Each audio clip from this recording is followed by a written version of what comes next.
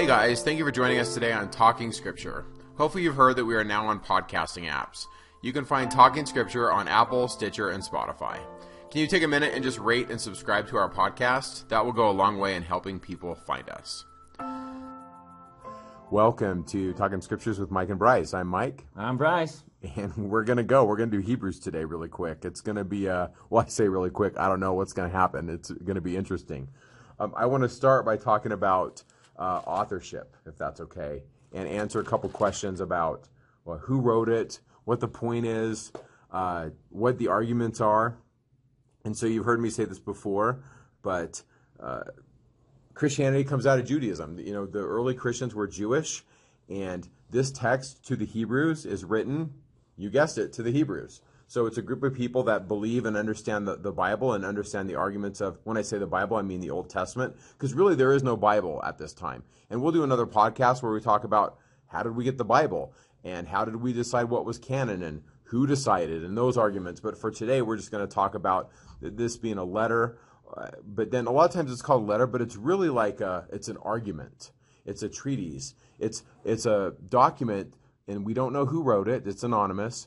It doesn't say, Paul wrote this, but it basically says, here's why Christianity matters. And so the Jews were the recipients of it. And at essence, I think if I had to come up with a question, I think that would illustrate what this book is saying. The question is, how do you convince someone, specifically these people, these Jewish Christians, that they're doing the right thing and trusting Jesus? How do you convince them? And so, and what I love about Bryce is Bryce can take that question and say, okay, here's how you apply it to a 2019 audience, whether you're talking to your family or college students. I mean, he's a master and he's going to do that. But first, I'm going to talk a little bit about first and second temple religion amongst the Israelites and why this is important. And I'm going to talk about authorship possibilities, and we'll just see what happens. So, I'll just throw one thing in here, Mike. Is just you'll notice the placing of the book of Hebrews. When the King James writers put the Bible together, they took all of Paul's epistles and they didn't put them in chronological order or sequential order or even alphabetical order. Any one of them would have been great. Right. They chose length. So they put them in order by length. So the longest of Paul's epistles is Romans, and so that comes first. And then the second longest is Corinthians. And so you'll notice that, we get Hebrews at the very end because they didn't know who wrote Hebrews. They weren't sure if it was Paul. And so you'll notice this huge chunk of Paul's epistles going from longest to shortest, followed by Hebrews. And so even back in the days of King James writers putting the Bible together, they weren't sure who wrote Hebrews. We often attribute it to Paul, but Mike's going to talk about some other possibilities. Yeah, we just don't know. First, I do want to talk a little bit about First and Second Temple. So when I say First and Second Temple, and we'll do more of this isn't the only time we'll talk about it. First Temple Israelite religion was basically from the construction of the temple until the destruction of the first temple in 586. And that's a really important shift in the religion of Israel. And Nephi stands at the pinnacle of this. Nephi, he has one hand in First Temple Israelite religion, but his other hand sees and I'm going to call it the Jewish apostasy. He sees how there's going to be changes in the religion. And so Nephi and his father are really at this really important critical time in history. And there's a lot to unpack, but just know that the Old Testament has been edited. It's been changed. And so I'm going to talk a lot about First Temple religion, and there's a lot of books are out there, a lot of them mostly by non-LDS scholars. But if you're a listener and you're like, give me a book that really will introduce it to an LDS audience, I would say a book out there is by LeGrand Baker, and it's called Who Shall Ascend to the Hill of the Lord? And it's about 700 pages, and you can buy it at Deseret Book. And it's so good. And the money in that book isn't even the text, it's in the footnotes. And so if you really want to go down, well, what was First Temple Israelite religion? You've got to read the sources, and he gives you these sources. And the beautiful thing is, he also gives you the book for free. If you're one of those people that's like, I'll read it on a PDF for free, and we'll put that link out there. He's offered it up. And he's no longer here. LeGrand Baker's on the other side of the veil, but he has just done a great work on this. And like I said, a lot of non-LDS scholars out there have written about this. Sigmund Mowinkle is one, Margaret Barker's another. There's a bunch of them. So back to First Temple Judaism. it was this ascension. It was this notion that you would go to the temple at the new year, and to them the new year was like when school starts. If you think about it, if you're an American, we kind of have two new years. We have September and we have January. Well, there really were two calendars, and part of this came out of the Jewish apostasy. And so in First Temple Israel, it was the fall, and you would have this big feast, and it was 8 days, Feast of Tabernacles, and you would go to the temple, and the king and his wife would represent the people, and there'd be a drama, and there'd be music and dancing, and there'd be, in this drama, a symbolic combat with the ocean, or combat with chaos, combat with the serpent. And the king who represented God would win, he'd be victorious, and he would ascend through covenants into God's presence. And according to a lot of sources, the people there could see the king and queen kneel at an altar and make covenants before God. And then the king and the queen would turn to the audience and say, as we have made covenants, so will you. And he would invite the audience to stand and make covenants with God. And there's books about this. One is called Sacral Kingship. And the king, who is a type of Melchizedek, which we'll talk about later, he and his wife would be brought into God's presence. They'd sit on thrones, and they'd be anointed kings and queens. And as long as they follow God, the land would produce. The land would be productive. There'd be fertility. God's presence would be with them. And this is all First Temple Judaism. Sure sounds familiar, Mike, to Latter-day Saints. Yeah, if you're a Latter-day Saint, this shouldn't be like so strange, right? But then with the Jewish apostasy, or as we'll call Second Temple religion, the texts were edited, and Melchizedek was ripped out of the Bible. And the idea that you could ascend into God's presence, most of that stuff's taken out. Now there's remnants. Exodus 24 has Moses and Nadab and Abihu and the 70 elders of Israel coming into God's presence, but there's a lot of stuff taken out. So Deuteronomy represents these notions that you can't see God, and that God doesn't have a body, and that there is no ascension. And so, and like I said, we'll do more of this, but Psalm 2 and Psalm 110 are really big, and they're big to the author of Hebrews, and they're big to First Temple Judaism, and here's why. Those two Psalms, and go read them, basically say that the king will be authorized to represent God, and that he is called a son of God. And when the king and his wife made this covenant, they would say to the audience, so shall you be sons and daughters of God. As we have been made covenants with God, as you keep the covenants that we've made, we vicariously make them, but you make them too. You are all brought back into God's presence. Now, there's some really good scholarship out there that show that King Benjamin's whole speech is this event. And there's one guy that wrote, he found 26 parallels between First Temple Judaism and the Feast of Tabernacles and King Benjamin's speech. And so I'm pretty convinced, I mean, if I had to bet, that this is happening. And so the author of Hebrews is going to play on these motifs, these ideas that the Bible's changed, and the author of Hebrews is saying to his audience, no, there's a better way. Christianity is First Temple Judaism. Christ is that high priest, and you're the person making the covenant, and Christ is going to pull you into holiness, and you can ascend and become B'nai Elohim, sons and daughters of God. So that's like a short 6-minute introduction of First Temple Judaism. But Second Temple Judaism, just in a nutshell, is pretty much what we're reading in the Bible, which is, you can't see God. The temple becomes all about blood sacrifice, and only the high priest can go in there, and we can't go in, and certainly no Gentiles. We don't want them in. And that's Second Temple Judaism. And there's some good stuff in Second Temple Judaism, don't get me wrong. But the author of Hebrews knows both traditions. And if you're sitting in first century Christianity and you know this, it's like you and the author kind of looking at each other like, you get it, don't you?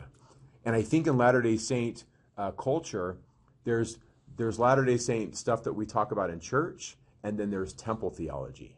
And there's some of this in Hebrews. Anyway, so that's a little bit of that. Okay, now... Let me pause one second, Mike. Let me just take the audience through an interesting little chain. Let me show you all the betters. All of the betters in the book of Hebrews. Chapter 1, verse 8. Made so much better than the angels. Obtained a more excellent name. If you jump to chapter 3. For this man was counted worthy of a more glory than Moses, inasmuch as he who builded the house hath more honor than the house. It's that same theme over and over and over again. Chapter 7, verse 7. Without all contradiction, the less is blessed of the better. Verse 19 talks about a better hope. Verse 22, a better testament. So much was Jesus made a surety of a better testament. Chapter 8, verse 6, more excellent ministry, mediator of a better covenant with better promises. Chapter 9, verse 23, better sacrifices. Jesus offers better sacrifices. And then chapter 10, verse 34, ye have in heaven a better and a more enduring substance. It's a thread that weaves throughout. And what's the point, would you say, Bryce? What's his point? I think the point that he's making back then is Jesus is better. What Jesus is offering you is better than what you're holding on to. That's keeping you from him. Let go of the lesser and accept the better. Now that application goes universal. In so many ways, we hold on to the lesser and we give up the better. C.S. Lewis wrote an entire book called The Great Divorce about a group of ghosts from hell that go on vacation to heaven. And every one of them are invited to stay if they let go of the one thing that they're holding on to that's keeping them in hell. And so the whole book is angels come down and converse with these devils and try to encourage them to stay. But in the process of their conversation, it becomes very clear what they're holding on to that's keeping them in hell rather than let go of it and come into heaven. And that's what the author of Hebrews is pleading. In a very generic sense, he's saying, why are you holding on to the lesser and not running after the better? Because these people, they're literally in this, and this is important. I think this lends to authorship, and this also, more importantly, leads to timing. These people that are being written to this letter, these Jewish Christians, are doubting now. They're standing here saying, am I doing the right thing? Is following Jesus the answer? Now, I'm going to make an argument, and there's scholarship on both sides of this debate, but I'm going to pick a side.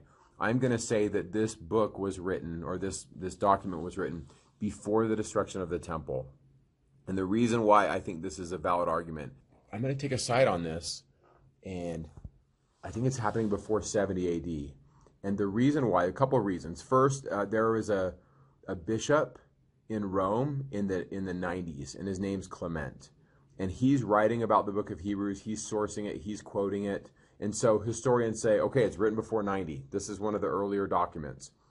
But I think it was written before the temple was destroyed, because the author is arguing to these Jews why it's important to stay with Jesus.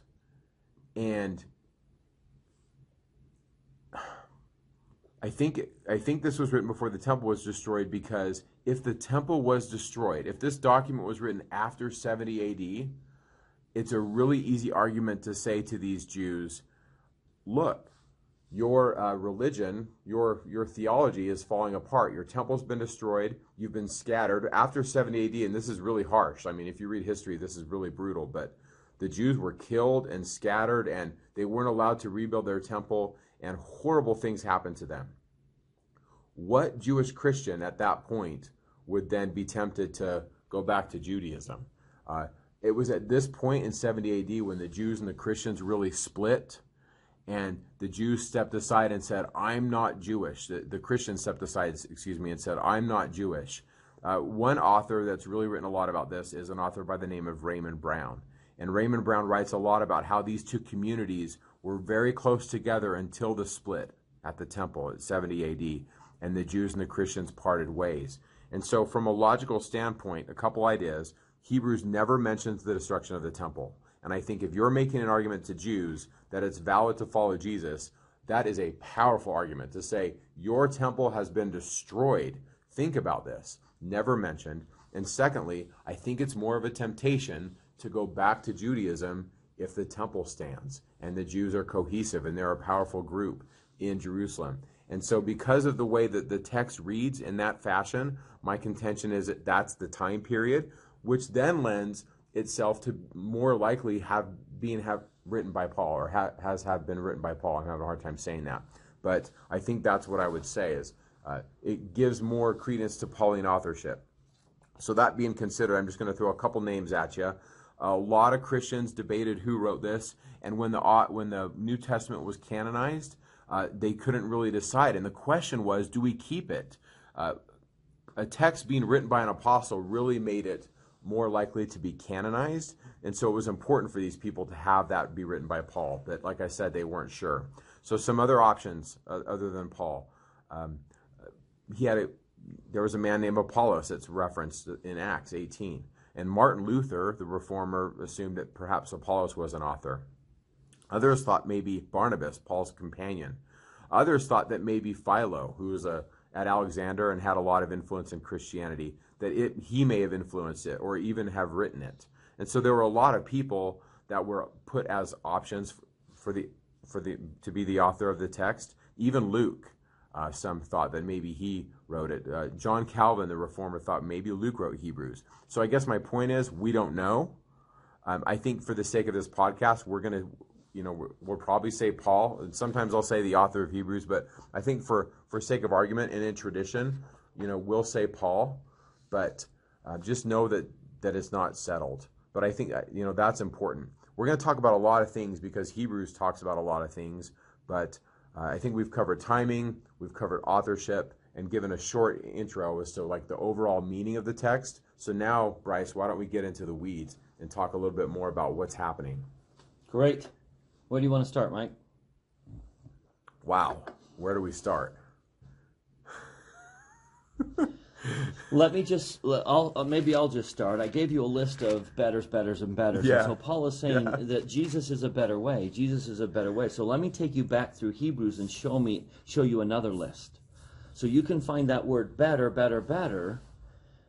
but that can be a dangerous thing because that can lead to pride and arrogance and thinking that. So the second list is a whole list of let us.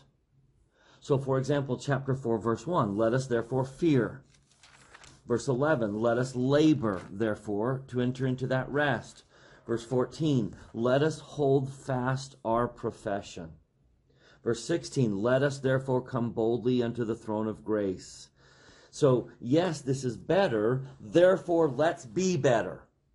It's one thing to say, well, we have a better church, neener. Right. And it's another thing to say, Jesus is a better way, therefore we need to act better. We need to be better. Chapter 6, let us go on unto perfection. That was verse 1. Verse 9, we are persuaded better things of you. Implied, therefore, we need to act better. So once again, this is an implication of so we have this, but now what? Yeah. It's not just to have it or That's to right. believe it. What are we doing? That's right. It's not to throw it in other people's faces as much as it's to be better. Yeah. To live according to that expectation. Yeah. Chapter 10, verse 22, let us draw near with a true heart. Verse 23, let us hold fast the profession of our faith. Verse 24, let us consider one to another. And it just goes on and on and on all throughout this. Go to chapter 12, verse 1. Let us lay aside every weight and the sin which doth so easily beset us, and let us run with patience the race that is set before us. So it's an invitation to a life. Yep. By the way, that really is at the center of the word faith. And we might do a podcast on this, or we might even invite people to come talk about this. We have some friends out there that spend their time in Greek, but the word is pistis, which is faith, and that really is Hebrews 11. Pistis, or faith, is this notion of trust, even in the swirl of the ocean of chaos. The symbol, if there was one symbol for pistis, it would be the handshake. The handshake of, do I trust this person? And Joseph Smith just restores this. Now when I say he restores it, God restores it. But the idea of what is faith, early in Christianity, faith or pistis was this notion of deep and abiding trust that later, and then on through the Enlightenment, became a mental assertion. And so today, if someone says, I have faith in Jesus, most people in the modern age say, well, I believe in Jesus. I believe that he is what he says he is. And that's kind of the end of the road. But the entire 11th chapter of Hebrews is first century Christianity, Greek pistis. And if you and that's why I invite you the listeners to read Hebrews 11. The whole thing is all about, man, horrible things are happening, and God says, "Do you trust me?" And every time they pass, every time. Isn't it interesting, Mike, that carved into the walls of the Salt Lake Temple are two hands clasping each other? That's faith. Yeah, that's powerful.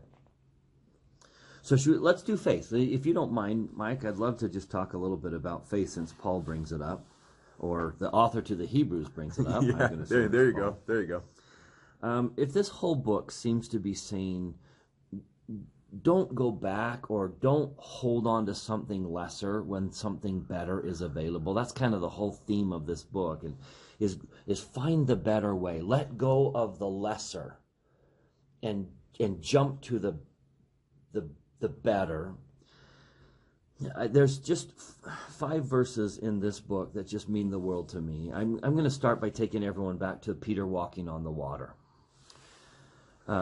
They got on the boat about eventime, which would be about 6 p.m., and Jesus walks to them on the 4th watch, which is somewhere between 3 and 6 a.m. So they've been rowing on this sea for at least 9 hours.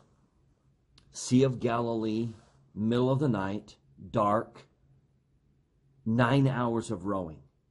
Can you imagine their emotional state? Can you imagine their physical state? They are exhausted.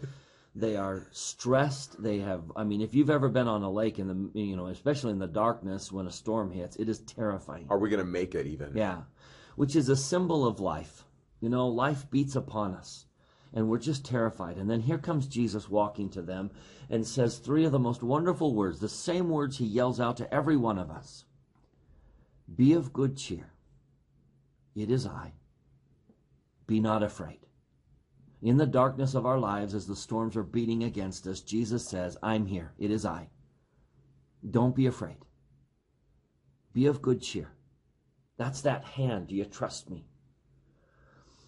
So Peter yells out what I think all of us would love to yell out. Lord, can I get out of this darn boat? Can I, for one brief moment, can I have a brief moment of the waves not beating against me? Could I walk by thy side for one brief moment? Lord, can I get out of the boat and be with you? And Jesus says one word to Peter, to all of us, to every one of us. He simply says, come, get out of the boat.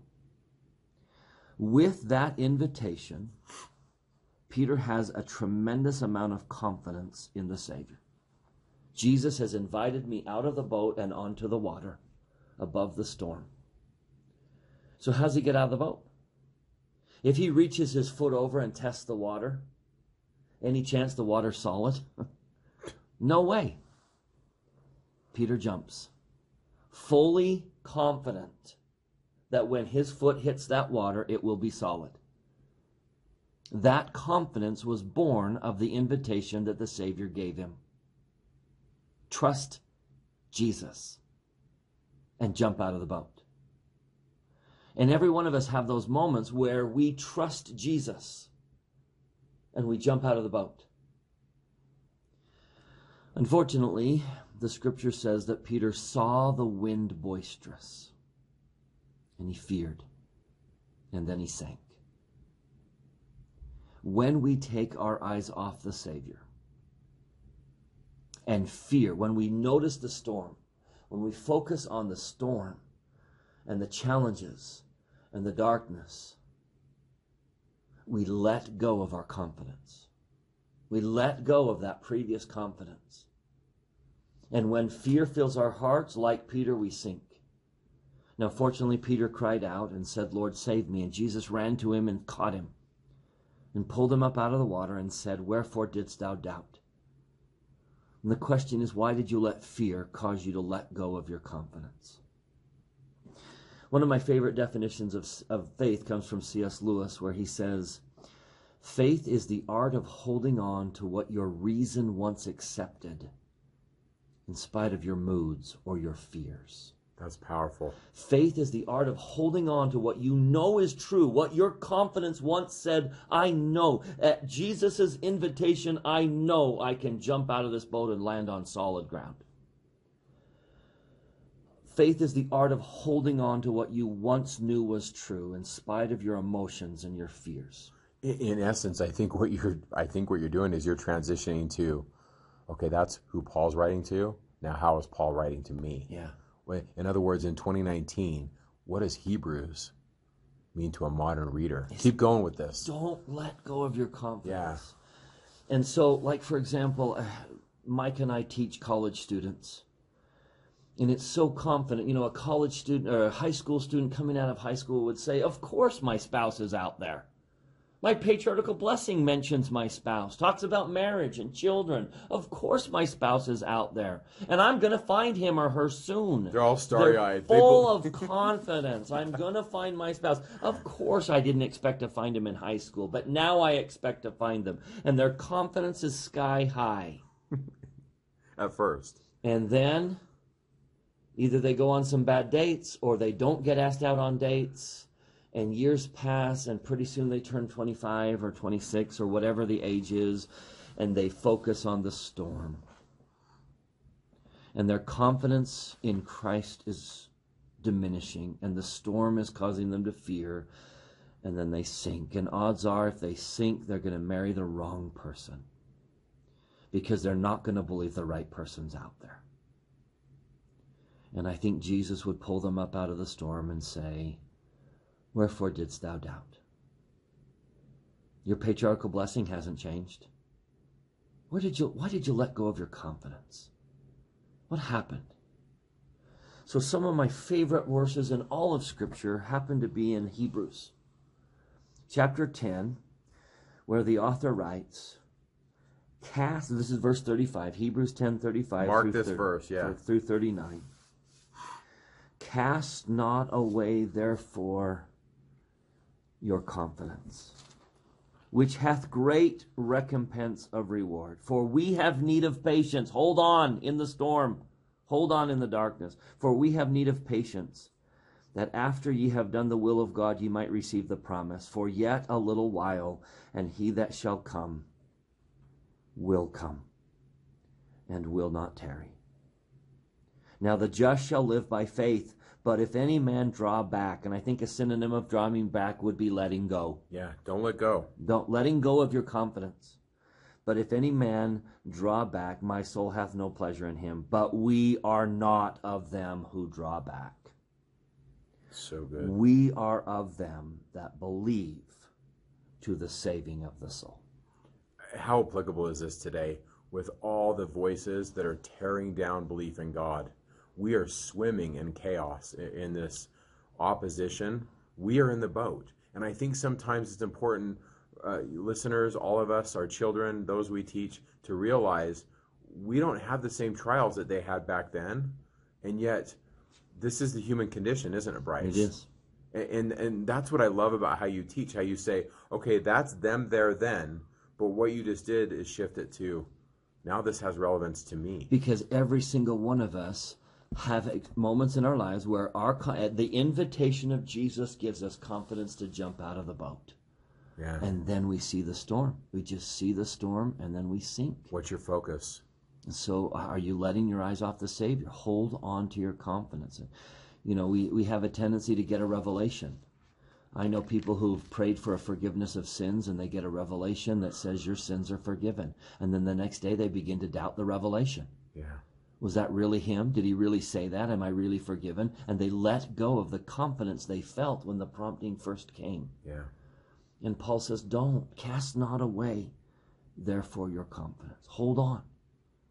I love that, Mike. I'm gonna take that, and I'm gonna go back to the beginning of 10. So we're still in 10, and I'm gonna do a little bit of Moses versus what Paul's saying here. Verse 1, for the law having a shadow of good things to come.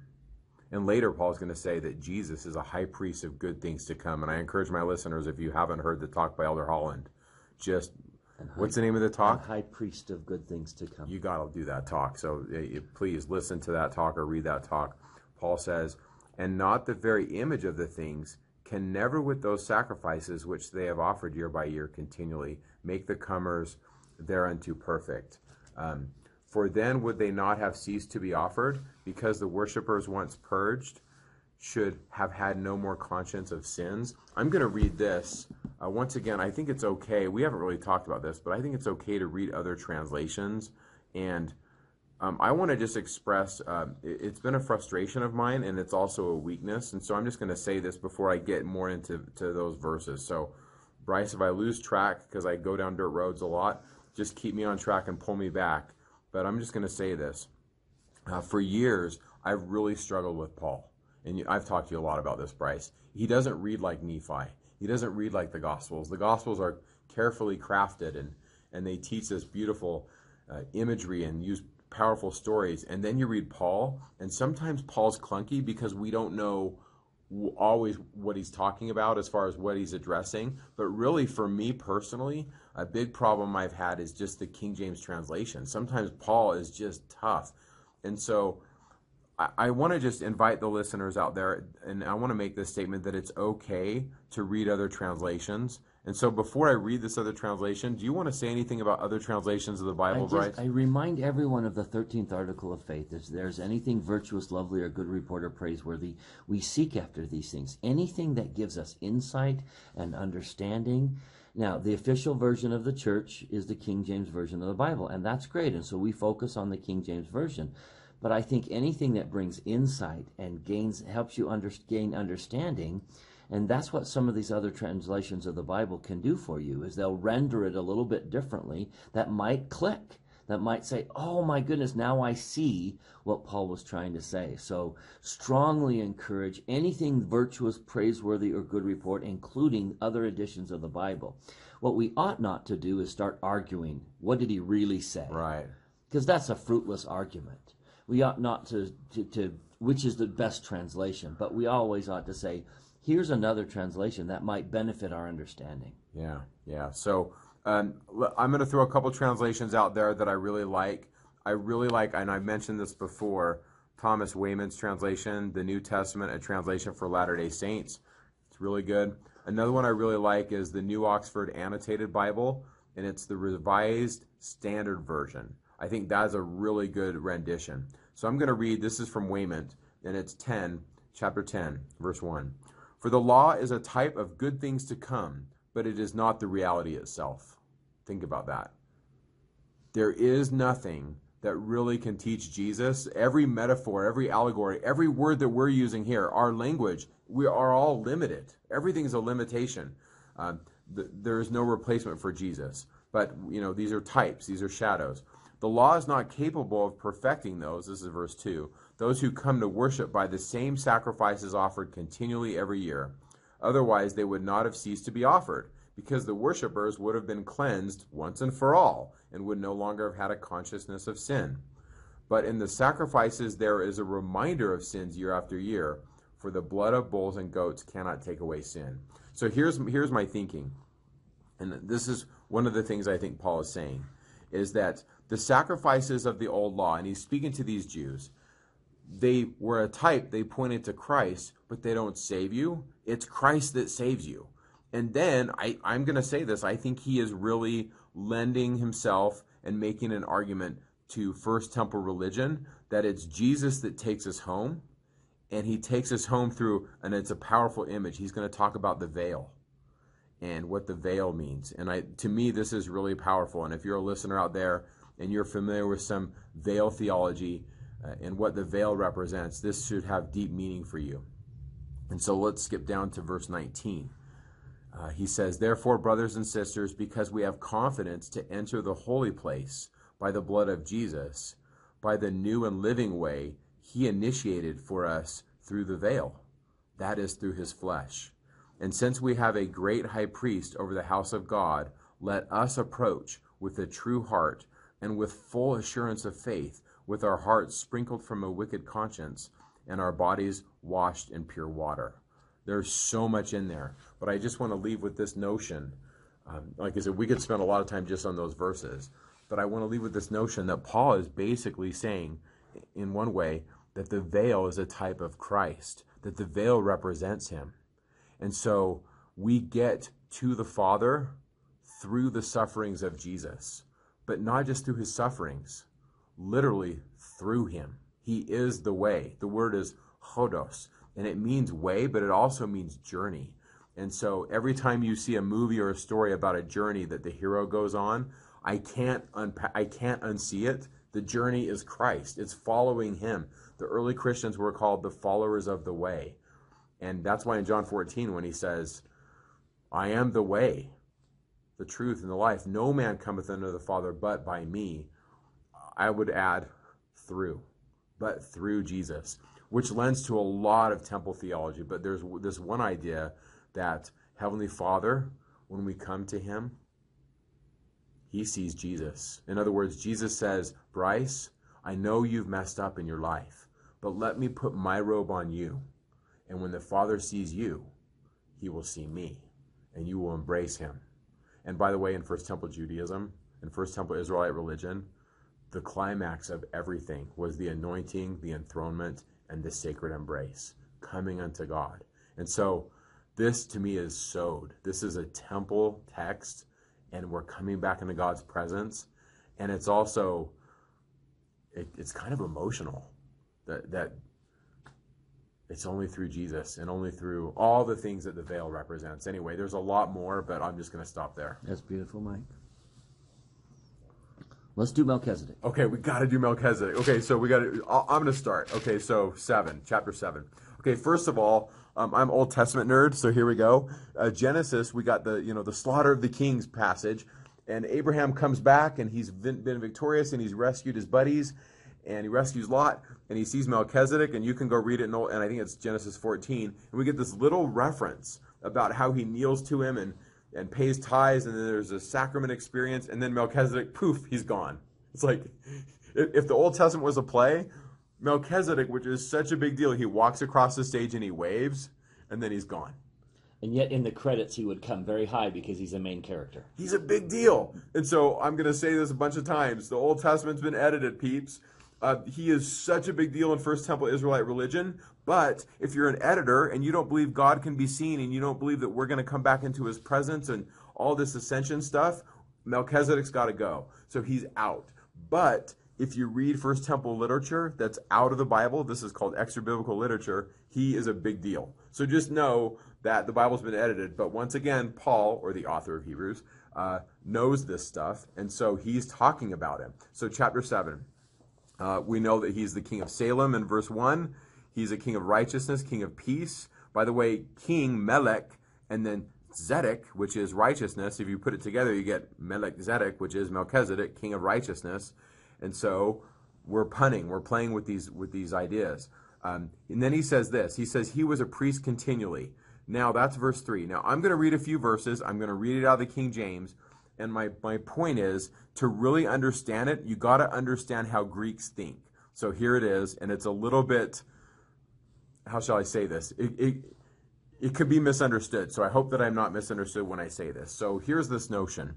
The notion is this, that when a man lives, that his grandchildren also live in the seed of that man.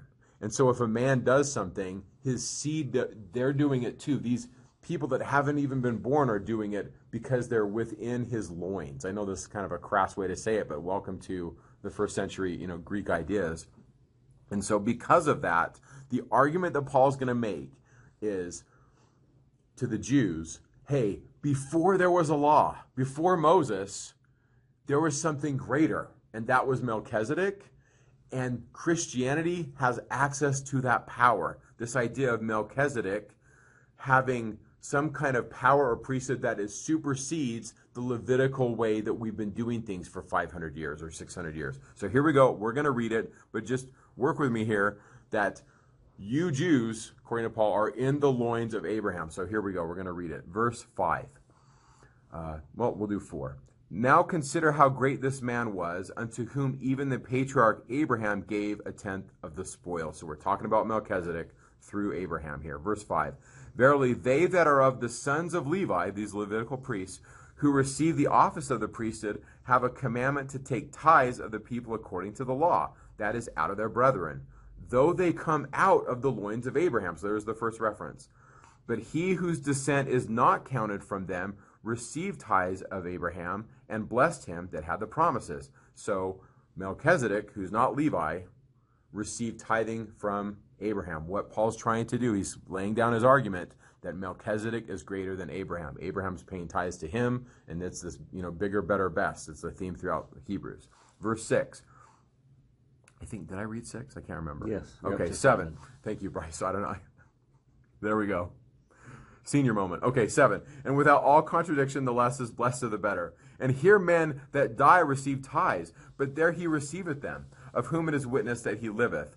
And as I may so say, Levi also, who receiveth tithes, paid tithes in Abraham. So what he's saying is the Levites are subservient to Melchizedek because they were in Abraham's seed. They were in his loins when Abraham did this. Does this make sense? This is so weird to a modern reader, but this is what Paul's saying. So verse 10, for he was yet in the loins of his father when Melchizedek met him. If therefore perfection were by the Levitical priesthood, for under the people received the law, what further need was there that another priest should rise after the order of Melchizedek, and was not called after the order of Aaron? Boom, and Paul drops his mic right Boom, there. and that's his argument. And it's kind of clunky, and a modern reader just misses it. But it's so powerful. So essentially, in a nutshell, in 20 seconds, what Paul's saying is the Melchizedek power trumps all this Levitical stuff. How's that? Yep. Is that good? Beautiful. Kind of clunky. That's great. Okay, so what do we do with Melchizedek? Well, my comment about Melchizedek is this. You remember in section 107 that the name of the priesthood is changed. The real name of the priesthood carries the title of Christ in it, and to avoid the too frequent repetition of his name, we need to change it. But what do we change it to? The Savior says in 107, let's change it to Melchizedek because he was such a great high priest. He's the model. So let's suppose you just received the Melchizedek priesthood, Mike, and you want to read about the model. Good luck. Where would you have to go to read about Melchizedek?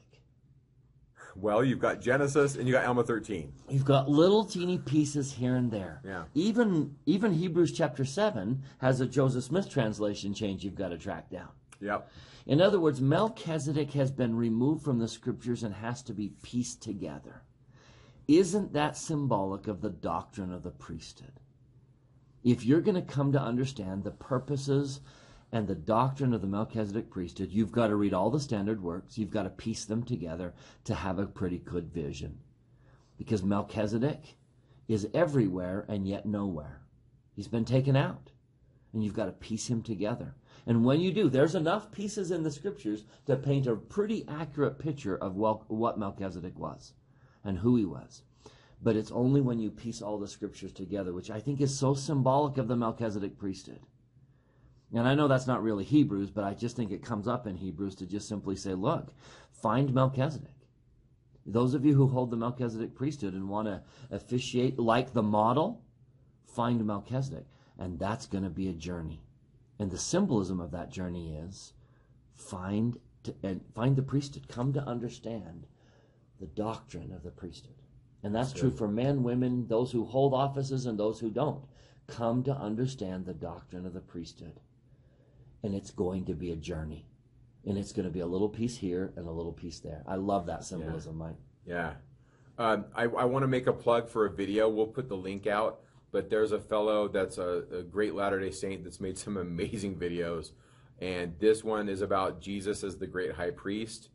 And it's just about the clothes that the high priest wore and how it represents Jesus. And I don't want to give it away. You'll watch the video. But if you remember, the priest wore the 12 stones on his heart. And each stone had the names of the tribes. And then he had all 12 tribes on 2 onyx stones on his shoulders. And I love this notion that if the high priest represents Jesus, I'm written on his heart, but he also carries me on his shoulders. And so the video is just amazing. So we'll put the link out there. But what a great image of Jesus as the great high priest. And once again, what does the high priest do? Even though the Bible's been edited, the high priest does enter into the holiest of all. But Paul's contention is that not only does Jesus enter the holiest of all, but he invites you to. And I think that is beautiful. That's the book of Hebrews too. Okay. Are we good? We're good. We're good. We're good. We just encourage everyone listening to let go of lesser things. Okay. Amen. We'll see you next time.